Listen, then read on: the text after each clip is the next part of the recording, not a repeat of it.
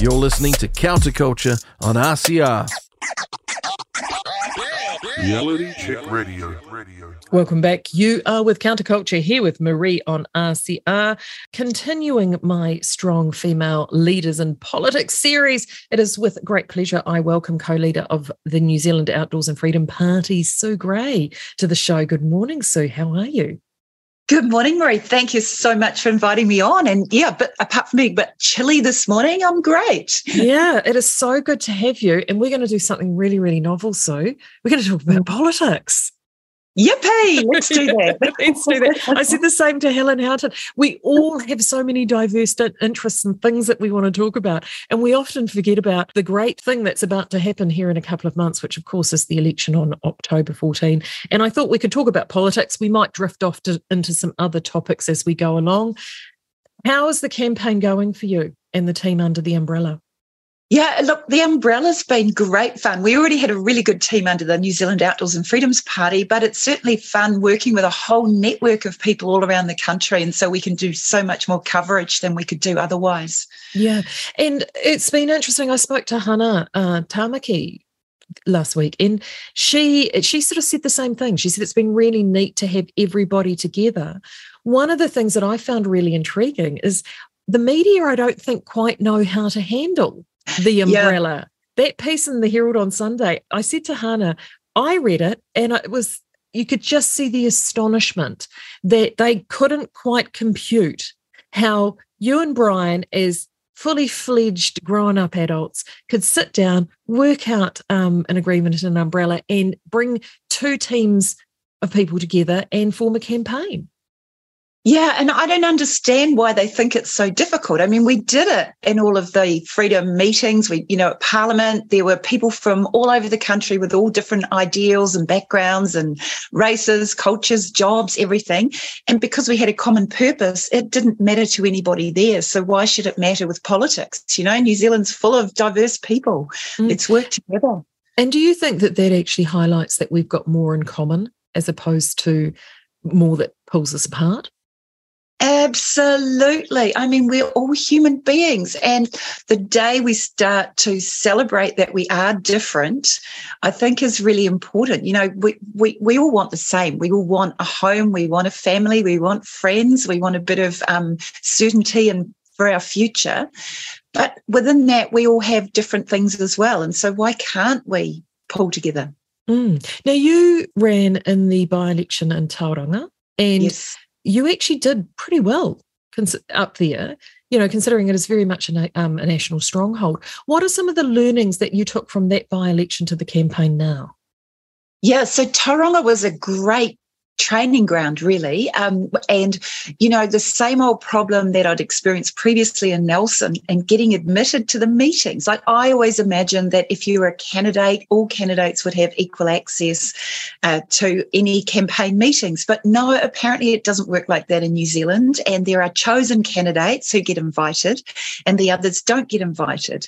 So we learned to be really resilient and innovative and basically run our own campaign, work with the establishment when we could, and highlight the failings of the establishment when the establishment would try and exclude us.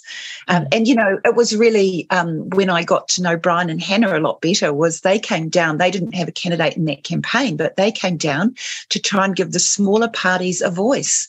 And I appreciated so much what they did. And they were getting great crowds. We were getting way bigger crowds for their meetings than the bigger candidates' parties were getting for their meetings. So it just showed that there was a huge demand from the public for something different, and people were really prepared to get behind us and support us. And I ended up getting right on 5% of the vote, even though I was new to Tauranga. That in itself is no small thing, as we know from MMP. I mean, no political candidate has actually entered into Parliament by the threshold alone. They've always had a candidacy vote. So to actually achieve 5% within a seat in itself shows you that that movement is potentially there.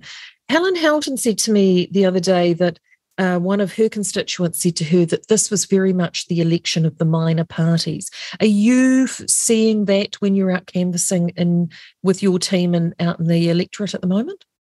Absolutely. Well, I'm seeing two main groups of people. I'm seeing the people that have traditionally been the kind of freedom voters who have seen the issues early on, and they completely understand the whole globalist agenda and the World Economic Forum and all of the problems that we're facing. And they're really big supporters, and that's fantastic. But there's also what I'm seeing, are what I call the kind of golf club brigade. And they're the people that are often educated, affluent. They've had a pretty good run in life. They've often done well in their own businesses. They've got great friends and networks. They travel. They may not always be very brave at articulating their concerns, but they'll come to me one-on-one and they'll say, I really don't like the way this country's heading. There's something really wrong here. How do I raise these conversations with my friends? And so, we're working out some different strategies for them to feel a bit more comfortable. They don't need to go into a head-on, hard conversation about vaccination, rights and wrongs, that sort of thing, but just talk about, what kind of future do they want for New Zealand? And are they concerned about this globalisation and 15-minute cities and all of the sort of loss of rights and freedoms? And I believe there's a massive percentage of New Zealanders that are sitting in that group that they wouldn't call themselves freedom people, but they're not at all happy with the current options. Well, we commissioned a poll in Northland, as you may be aware, and one of the numbers that stood out for me in that poll was within the candidate vote, and the undecideds were 30%. So nearly 1/3 either didn't want to disclose who they were going to vote for or simply didn't know. That number is huge. Well, it is huge. It is huge. But, I think it's understandable, because anybody that's been following politics in New Zealand would know not to vote for any of the parties that are currently in government, because when we needed them, they were not there for us. And it doesn't matter whether they agree or disagree or think that they agree or disagree. The very least they can do is listen to the people that they represent and come and engage and ask, how they can help and that sort of thing. But to the contrary, all of those conversations were closed down, and not just with the Labour Party. But, we had several occasions where Chris Luxon, the leader of the National Party, actually publicly shamed his MPs, in one case his Whanganui MP, for meeting with Freedom Voices. And Maureen Pugh was another, Maureen Pugh for daring to question the climate narrative, which, of course, when you look at basic biology, you have to ask some pretty serious questions, how on earth they're getting away with it.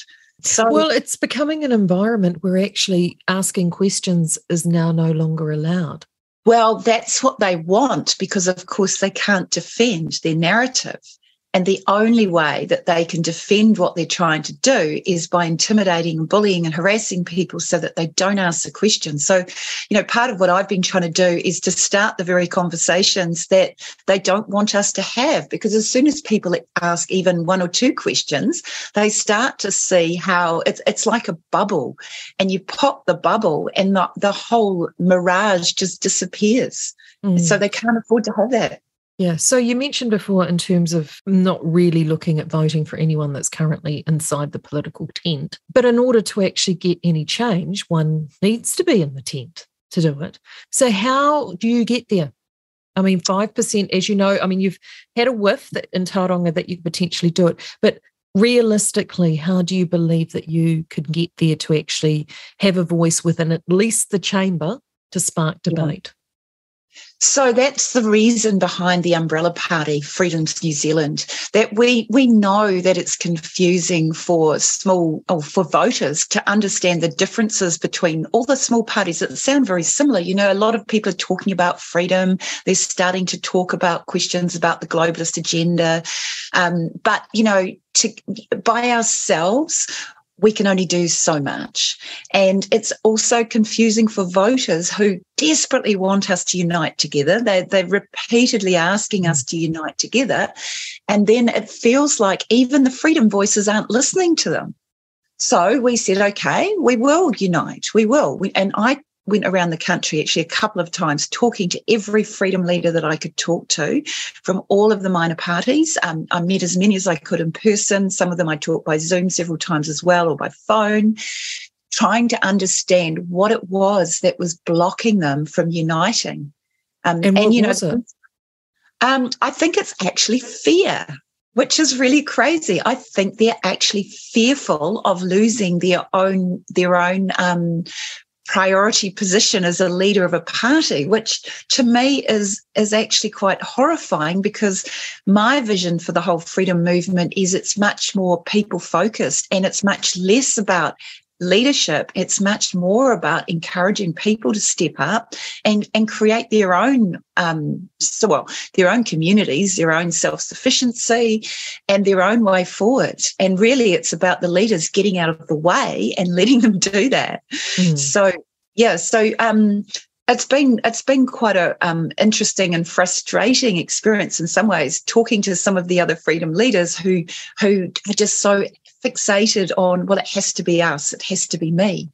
But, the freedom umbrella that we've come up with, to me, is the perfect solution, because we have a registered political party, Freedom's NZ, but within that we have the separate parties that are also registered parties, and they keep their own integrity. And so we agree on what we agree on, but we can disagree on the things that we disagree on. And the day we get into Parliament, we can keep working together, or we can split up as our own separate parties, and that's completely in accordance with the electoral rules, or we can work together on some things and work separately on other things. So for me, it's totally a win-win. There's just no downside, and we're putting all our votes together. So let's just unravel this theme for a second. Going back to that Northland poll, Matt King has put a lot of his eggs in that Northland basket. And I think he was surprised that the number from a candidacy perspective for Democracy New Zealand was 2%. Yeah. So getting in as a candidate from a Northland perspective is highly, highly unlikely. So even if all the 30% undecided decided to go Democracy New Zealand, the national candidate at that time was polling at around 36%. So what time is required for an umbrella to be able to continue to be formed, like pulling people in? Is it possible to actually still say to Matt and the team at Democracy, it's not too late? Absolutely. It's only on the, what do they call it, RIP Day, I think, or, mid-September, that we have to finally commit to who are members of the umbrella, so we can join more in. And up until then, we'd much prefer to join them in sooner rather than later, obviously, because it takes a long time. Like, the really focused, committed voters understand every nuance of everything that's happening, but the great majority of voters, they don't really understand. And once they sort of get an idea, then it's difficult if you say, look, actually, we did want you to vote for this party, but now it's called something else. So it makes a lot more sense to just pull together sooner rather than later, I believe. I mean, we can do that. That's the thing. I just can't understand why they can't see it, except perhaps, Matt's obviously got some deals with the National Party already, and he's a little bit nervous about how he can sort of be an independent Freedom Party and meet his agreements with the National Party. But even on that kind of thing, we can talk about it. And, my experience, and we've done it all the time with Freedom's NZ, we think that we've got completely different views. We sit around, we talk about them, we actually find that we agree on 90% of it, and the rest of it doesn't really matter anyway. So there's always a way forward. So what do you mean by deals with the National Party? Extrapolate on that. Well, my understanding is that he's very heavily influenced by the National Party. His board members are from the National Party, and he's got some kind of pre-agreement with the National Party, and I believe he's spoken about it in the past, that they will definitely go with National if they're elected. Right. Whereas we are much more keen to stay independent, and we'll obviously look at any discussions on the table, but my personal preference, I think, would be to actually stay outside the leadership cabinet team, because then you basically lose your independence to talk about the very things that you're there for. So it may present a problem for Matt, but it may not. And let's talk about it and see if we can find a way through it. What are some of the deal breaker issues for you? Bill of Rights, let's start there. Yeah. Okay. So the very first principle is people first, people before globalists, people before corporations. And really, for me, that is a guidance for everything else, that we really, if all of the parties that put people first could theoretically work together really constructively. So within that, what is it to be a person and to live life as an individual is having your fundamental freedoms, your freedom of speech, your freedom of expression, your freedom of opinion, your freedom of conscience, which is a really big one, that the law protects our conscience, and yet the government's been trying to say that we can't act on our conscience. So we definitely have to strengthen all of those fundamental rights and freedoms. And my analysis is it's not even something a government's got any business getting involved in. How dare a government that's elected to represent us even believe that it's got a right to influence our thoughts and our basic freedoms? So, there's a lot of education that goes with that to just really get people thinking about what it means so that we're more resilient in future if they try this type of thing again on us, that we don't get snowed into it. I'm basically a constitutional lawyer. I love the law. I love the constitutional issues. I love discussing and looking at what's happening all around the world and looking for better ways of doing things. And at the moment, New Zealand's got an incredibly weak constitution. It's snippets of information all over the place. They sometimes come up with some really good things, and then there's some really serious lapses. A lot of people don't really even understand what their rights are. The education around it is so bad that, people have just really got no idea. We've got this clause in the Bill of Rights that says that Parliament can make laws that are inconsistent with the Bill of Rights. Like, how could that even be? So that sort of thing is for me, a really important change. And as far as I know, all of the other kind of freedom parties would agree with that. Yeah, I know that was something that Helen is very, very strong on over at New Conservative. How difficult is that from a legal perspective, with your lawyer hat on now? How difficult or easy is it to get that more robust in our society, those protections and freedoms that are held within the Bill of Rights?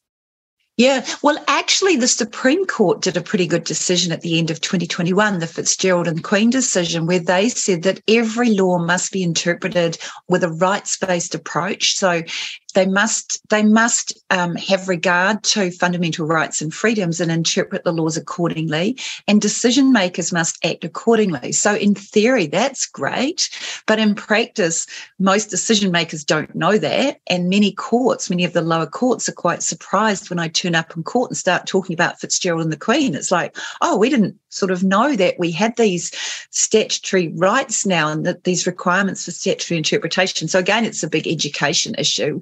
And that's a start. But the best way of doing it would be to do it in Parliament and actually entrench our Bill of Rights so that it's there for all to see. It's easy to find. We have a discussion about it. Everybody understands it. And it's got sort of entrenched protection forever. That be my preference. It's in practice is more difficult than it sounds. I set up a Facebook group called, I think it's Let's Create a People's Constitution for New Zealand. And I set it up about 3 or 4 years ago.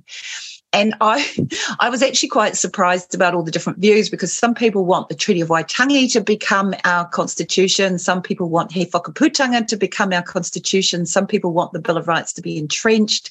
Some people want us to adopt the Iceland model or the American constitution or all sorts of different constitutions. And so it isn't absolutely straightforward. What would be easy, though, would be to get something much better than what we've got at the moment. Yeah.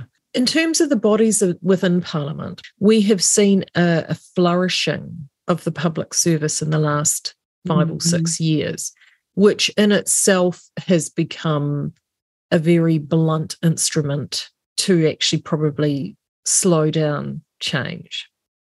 Yeah. What have you observed in that time? How have you viewed it from being a lawyer, often standing on the other side of the fence? Yeah, look, I'm actually quite horrified at the lack of understanding of a lot of even senior public servants about the basic principles of democracy, basic principles of human rights, of the Bill of Rights, and of just good public law decision making. And one of the things that I would personally love to do is to get written into the Public Service Act that all public servants must at all times act in the public interest in accordance with the rule of law, and, to promote fundamental rights and freedoms, or some wording like that, to actually create an obligation on public servants to do that. And similarly with Crown Law. So Crown Law has got a large number of lawyers advising government, but because they're lawyers, the advice they give is generally privileged, and so i.e. secret advice. So they're pulling strings, and it's really hard to know what strings they're pulling and what they're saying. So my view is that Crown Law should be under a statute, and again, it should make very clear that their obligation is to act in the public interest in accordance with principles of public and constitutional law, and actually pin them down and of course with the Bill of Rights, and actually pin them down so that they've got a higher obligation than just doing what the latest bureaucrat wants them to do. And I think just a few things like that could actually make a huge difference. I worked for the government for a few years, and my view, and it was really I was shocked how strongly people in government disagreed. My view was, if I was giving legal advice that affected somebody else's rights, my advice should be given to the affected person. And if they could understand my advice and they agreed with it, well, that's great. If they thought I was wrong, they could come back and question my advice, and we could then sort out, come to an agreement about what should be done. Whereas at the moment, it's all done in secret. You apply under the Official Information Act for information. It's all redacted. It takes months to get it.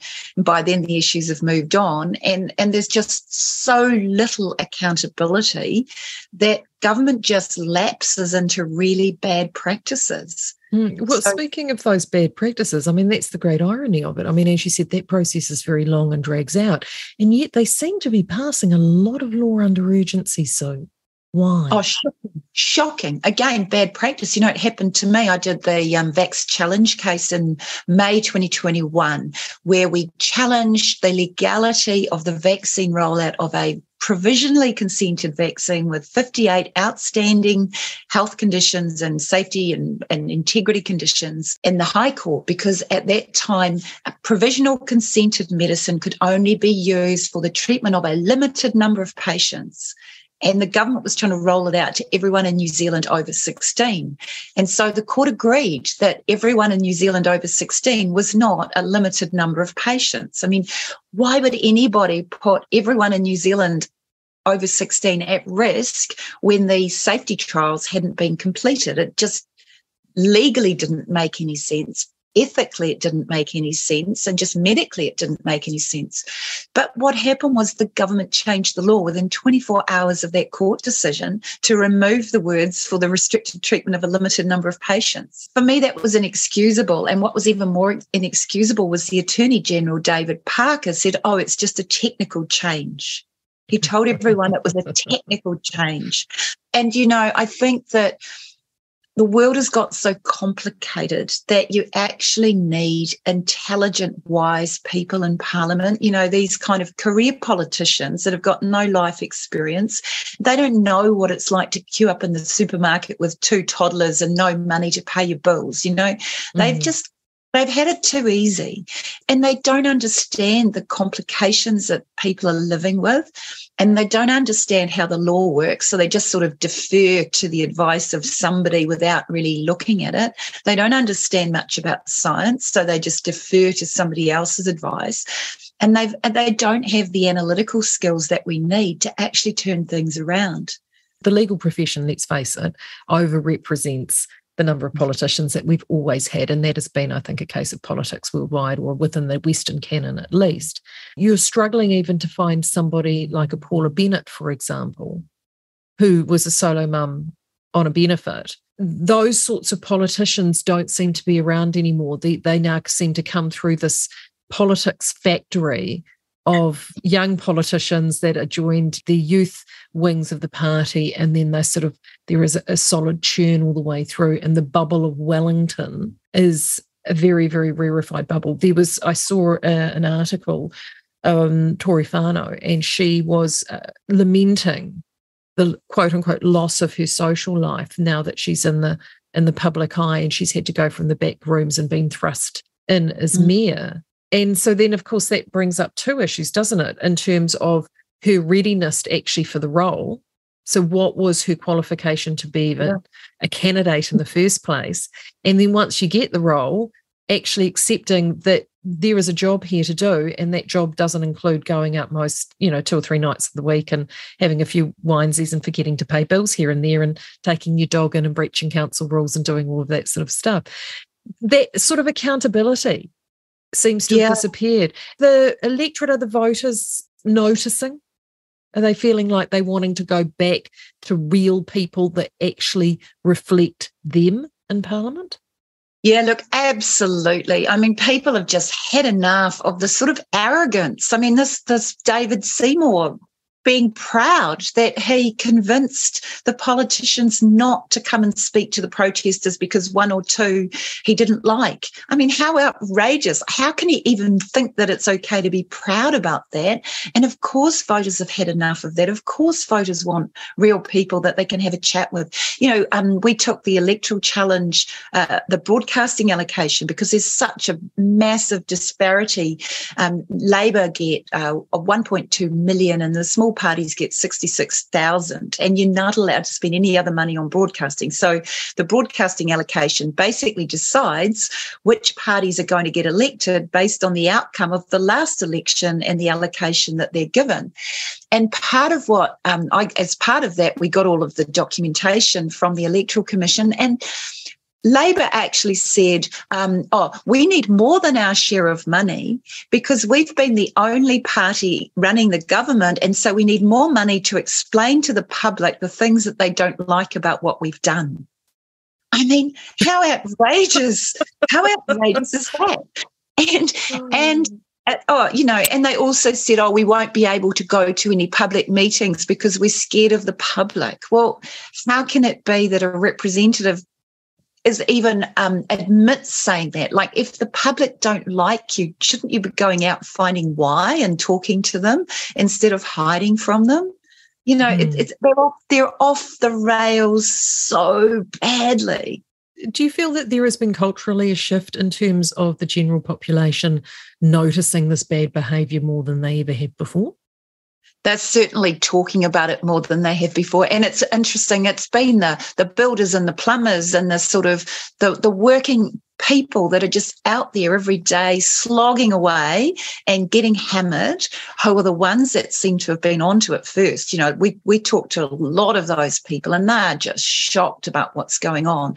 But I think what's happening now is even the more affluent middle class, so-called, are starting to notice it too. And things are getting harder for them as well. And it's about time that they did notice it, because the way the agenda heading, they are going to be really hammered over the next few years. Sort of cultural Marxist type policy that we've been awash with for the last 6 years, for me, is driven out of affluence.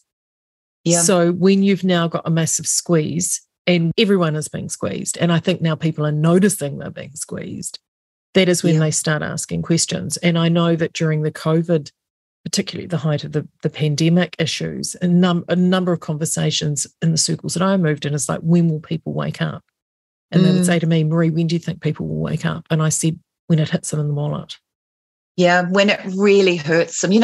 Great that Voices for Freedom and other groups have been encouraging, self-sufficiency and communities being resilient and connections. And, New Zealand Doctors SOE has been doing a great job making networks and giving advice to people. And there's all sorts of great community projects going on. We've been stunned. Even after the very first lockdown, we did our first walk, chalk and talk tour of New Zealand. And we were having these amazing meetings. There was a meeting in Turing. I think at the time we were only supposed to have 25 people in a meeting. We put out our 25 chairs, and half an hour before the meeting, they were well and truly full and overflowing. And people just kept crowding in from all over the place, desperate for more information and desperate. And they'd say, gosh, my neighbour's here. I'm so excited. My neighbour thinks the same as me. I thought it was only me. And so as people have got a bit braver and started talking to each other and connecting, they're starting to realise that, gosh, my bad feeling that I was having about this isn't just me. A lot of people are sharing these concerns and snowballing out into the community. It's great. Let's talk about bravery. and particularly legal bravery, because your decision that was recently, so when was that? 4th, 5th of August? Yeah, 4th year. That, to me, expresses bravery from the legal community to actually feel emboldened to do their job, which I think for a number of years there's been pressure on a variety of different people, whether they be lawyers or doctors or other associations, that actually doing their jobs is not politically expedient for them to do so. I mean, explain for people, I know you've discussed this before, but explain to people what those charges were and how that decision, I think, has a bigger, more important context, particularly when it comes to freedom and freedom of speech. Yeah, thanks. So I had a whole series of complaints about me back in sort of mid to late 2021 because I was allegedly challenging government COVID policy and challenging government COVID response and basically asking questions that lots of people were probably asking, but I'd posted them up on our Outdoors Party Facebook page, and other people in our team had posted questions as well and were asking the same sort of thing. And there was a lot of pressure on the Law Society to control me. You know, she's a lawyer. People know she's a lawyer, and you can't let her ask these questions. And at the start, the Law Society, the Nelson District Law Society, was quite concerned, I suppose, about my conduct and that, you know, gosh, this lawyer's speaking out and it's not okay. But I defended it and they laid charges against me, which could have resulted in the end of my career, I suppose. But I defended it on the basis of freedom of speech, and that also there are rules for lawyers, but they don't apply to your whole life. They apply when you're being a lawyer. Whereas in my case, I'm also a politician. I'm a mother. I'm a free spirit, I suppose. I'm an adventurer. I'm allowed to have my own views, and I'm allowed to ask the questions politically that I wouldn't have been necessarily asking as a lawyer. And so in this hearing, it all came to a head, but they agreed with me, which was great to see. And, you know, I gave them quotes from Sir Geoffrey Palmer, who was obviously our former Prime Minister and the President of the Law Commission, talking about the importance of free speech and talking about the importance of challenging government and the right to even defame government if you want to, because that's what a democracy requires. And I gave them information or a Supreme Court decision from the United States where the judge was very critical about the COVID response and how these daily law changes and constant changes and bad decision-making by a handful of people, excluding consultation. And, you know, when you do these things, it doesn't end up with good, robust decisions. And so I gave them a lot of I thought it was good material to really just remind them that they shouldn't just be looking at what did Sue Gray say or what was she alleged to have said, but how does this all fit with freedom of speech, human rights, and the different roles between lawyers and politicians? You know, how can you be an opposition politician if you're not allowed to challenge the government? Yeah, it's just the nonsense, you know. And so, yeah, they agreed with me, and I had a really good hearing. It was a little bit more difficult at the start, but as the day went on, they started to understand what I was saying, and they asked some really good questions, I thought, and they asked some really good questions to the Law Society's lawyer. And then you're always a little bit nervous waiting for the actual decision, and especially because I know that some of my medical colleagues have been waiting a long time for their decisions, even after quite good hearings. But, you know, full credit to the disciplinary tribunal. They took less than 2 weeks to write up the decision, and I was really relieved to see it, and I think it's super important.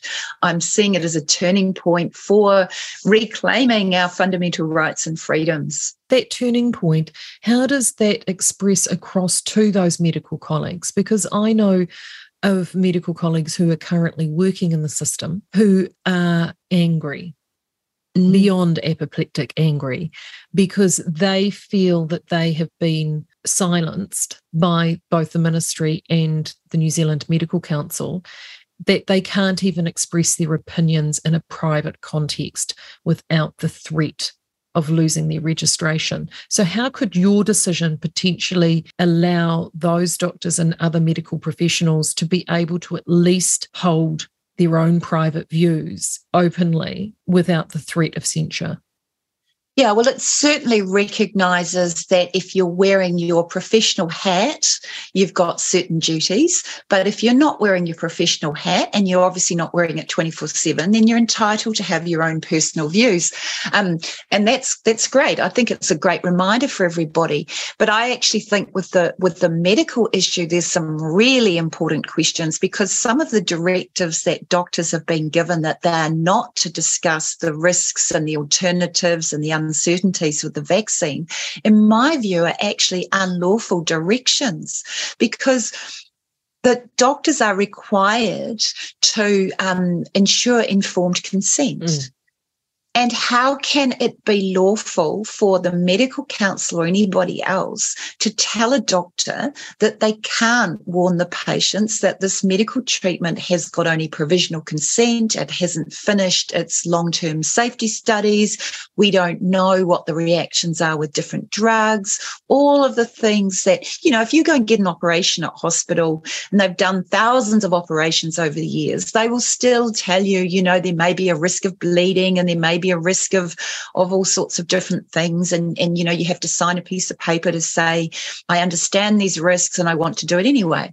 But how on earth did it ever happen that people were given lesser rights and lesser information about a new medical treatment that was still undergoing testing, that had only provisional consent? And how on earth did it happen that the medical council was allowed or did condone that condone doctors or enforce doctors to not share that information? Look, I think there's going to be a huge amount of unravelling coming out of this. I've been assisting Rory Nan's parents. He was found by the coroner in the first stage of the inquiry to have died from myocarditis caused by the Pfizer vaccine. And the second part of the inquiry goes to informed consent. And it started out looking at what was he told and what was the flow of information from the, Ministry of Health type people through to the vaccinators and through to him. But there's also a much bigger question that under the traffic light system, he was not able to go to his own wedding without getting this injection.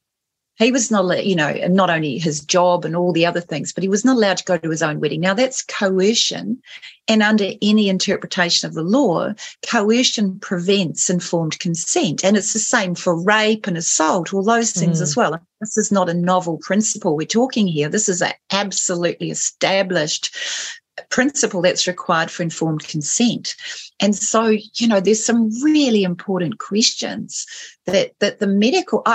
If I was in the medical council looking at some of those directives that they'd given to our New Zealand doctors to try and close down conversations on informed consent, I'd be getting pretty nervous. I'd be wondering how I could backtrack and build a few bridges again and apologise and get out of that awful situation that they put doctors in. And I guess a lot of us are waiting to see how that's going to happen and how that's going to play out. Well, having seen a number of the letters that I have, that directive didn't just, those councils were weaponised by the government because the ministry issued guidelines through each of those organisations, and the letters then came out from, I've seen the one from the Dental Council, the Medical Council, the Nursing Council and the Midwifery Council, and those letters, other than the mastheads and the people signing them at the bottom, are almost all identical around the COVID response. So either they're all very psychic and they like to write the same letter, or this decision was not theirs. It's worse because very similar letters in other countries as well. It wasn't just psychic New Zealand councils coming up with the same advice. It was internationally. And, there's more and more information coming out. I don't know if you saw the Australian last weekend and massive front page story. That's a very established mainstream media in Australia really, a whistleblower from exposing a lot of what went on. And New Zealand, unfortunately, is so far behind. Our media has been publicly funded by New Zealand On Air from the government on condition that they promote the COVID narrative for the government. And, you really have to ask these questions about how this could, that's another issue we need to do on the political side, is not have propaganda, and it is propaganda, controlled media, closing down alternate views. And that's one of the things that was recognised in my disciplinary tribunal decision as well, that if the mainstream media, the Fourth Estate, had have done its job and had have covered different perspectives, then it wouldn't have been so difficult for professionals to speak out and ask the questions. And it was only because a lot of people were just getting a single narrative that it sounded so outrageous when people like me and some of the doctors started asking questions. And it made people, feel really uncomfortable, because it was the first time they'd heard anything like this, and they just couldn't believe that the government would have pushed something when there were so many unanswered questions. I had a conversation with someone during a colleague actually, during when the vaccine rollout was starting. We were talking about, are we going to get it or aren't we not? By that stage, some of the negative data was starting to filter through in places from Israel and the United States, which for me, it was raising alarm bells. And I could see cultural strategies that have been used to perpetuate the sort of culture wars, for lack of a better term, being rolled out during the COVID pandemic. So I was already highly suspicious because I was seeing the strategies rolled out. I brought up with her, I said, have you seen this data and this data? I said, it does raise some questions. And she goes, why aren't they putting this on the news? I haven't heard anything on the news. And that social trust, how do we get that trust in our society back? How do we rebuild the social contract? Because trust in the media is at an all-time low. I think trust in our medical system is at an all-time low. How do we recapture that? Yeah, and look, we have to just actually go back and talk to people and actually rethink this whole thing. Like, for example, our health policy is let's focus on keeping people healthy rather than all this focus on fixing sick people. So, if people have got a good nutrition and you've got a healthy environment, people don't generally get sick. It's a way more cost-effective and just public good way of running a health system. But of course, at the moment, it's so dominated by Big Pharma that they are very happy with medicating people and then medicating people to address the side effects of the medications. And I think people have been trusting their doctors for so long. But one good thing that's come out of COVID is people really are saying, hang on a minute, this is clearly not right. So when people are ready to think about these things, and they are finally ready to look at different ways of doing things. So, maybe we just did need something so dramatic to force people to review a lot of things in their lives and to force us to review the way we run government and to stop this flip-flop back from national Labor when really they're all running to much the same agendas anyway, and actually jump outside that box and choose a whole new way of doing democracy and a whole new way of running the country, that we actually give the power back to the people, give the power back to local communities to make decisions that are good for them and to support each other, and stop selling off everything to overseas. It's not all about the money. We've really got to get the quality of life and the quality of humanity and the interesting conversations back into the system. And so, maybe it just took those awful things to happen to give us the shock that we needed to really turn around and do things differently. Mm. Well, on that, where can people find out more information about New Zealand Outdoors and Freedom Party if they want to find out more about your policy? Where do they need to go, Sue? Brilliant. Thank you. Well, we've got a great webpage, www.outdoorsparty.co.nz. We've got a lot of our policies on there, and many of our policies are the same policies from before the last election, because we were pretty ahead of the game, and we really thought through these localism, health, regenerative agriculture, justice sort of policies way back then, and obviously freedom type policies. We've got a Facebook page, Outdoors and Freedom Party. If you look up Sue Gray, I've got various various different electorate pages. I'm standing in West Coast Tasman, which is a really interesting electorate with a lot of free thinkers and lots of small communities. It's a massive electorate, but I've got some brilliant people helping me up and down the coast in Tasman and in Golden Bay. So you can find me through there. And Freedoms NZ has got a Facebook page, and Freedoms NZ is going to be having a whole series of big events all around the bigger cities, and we'll be live streaming as much as we can as well. You know, we put out the crime policy a couple of weeks ago that's actually addressing the crime issue with good common sense solutions that Brian's led from his Man Up programs. He actually has got the solutions, which is great. And we'll be putting out another policy soon to deal with the cost of living and some of the sort of community-based solutions that we've got that we're promoting. So, yeah, there's a lot of information there. You can talk to any of us. And the other thing for people to just bear in mind, because this comes up all the time, you don't have to like all of us. If you like one of us, you will have one voice in Parliament that really represents you. At the moment, 120 MPs that are all basically towing party lines, and they don't represent anybody. They represent globalists. But Freedoms NZ, you know, of course we're all different. We've got different styles. We appeal to different people, but we do have to work together with this. You know, together we're better unity to be able to pull together the votes that we need to get in. But we just do need people to understand that if any of us appeal to you, please support us. And if any of you know any of the other parties that might be interested in joining us, encourage them to reach out. I'm reaching out to them. I'm waiting to hear back from some of them. There's still time before the election to build a bigger block of support, and all of those undecided voters, hopefully they'll jump on board and support us, and we really can get into Parliament and make a massive difference. Well, I asked this of Helen Houghton, so I'll ask it of you, Winston. Would you consider popping under a golf umbrella with Winston? I think Winston's very difficult because of his track record of promising one thing and doing the opposite. And it makes it very, very difficult to trust that he actually is there for the people. I mean, Winston, given the choice of choosing the government, chose to be Deputy Prime Minister and Minister of Racing. And to me, that says a lot about his priorities, and they're not certainly our priorities. He's probably better than some of the others that have got a proven track record. But Winston was part of the cabinet. He was the Deputy Prime Minister that signed New Zealand up to the vaccine way back in May 2020, before the last election. Even in October 2021, he was still saying that unvaccinated people should be punished, their finances should be taken off them. And so, you know, he's got this horrible track record of spotting a group of people, making all sorts of promises and then never delivering. So it would take a fair bit of arm twisting to convince us to work with Winston.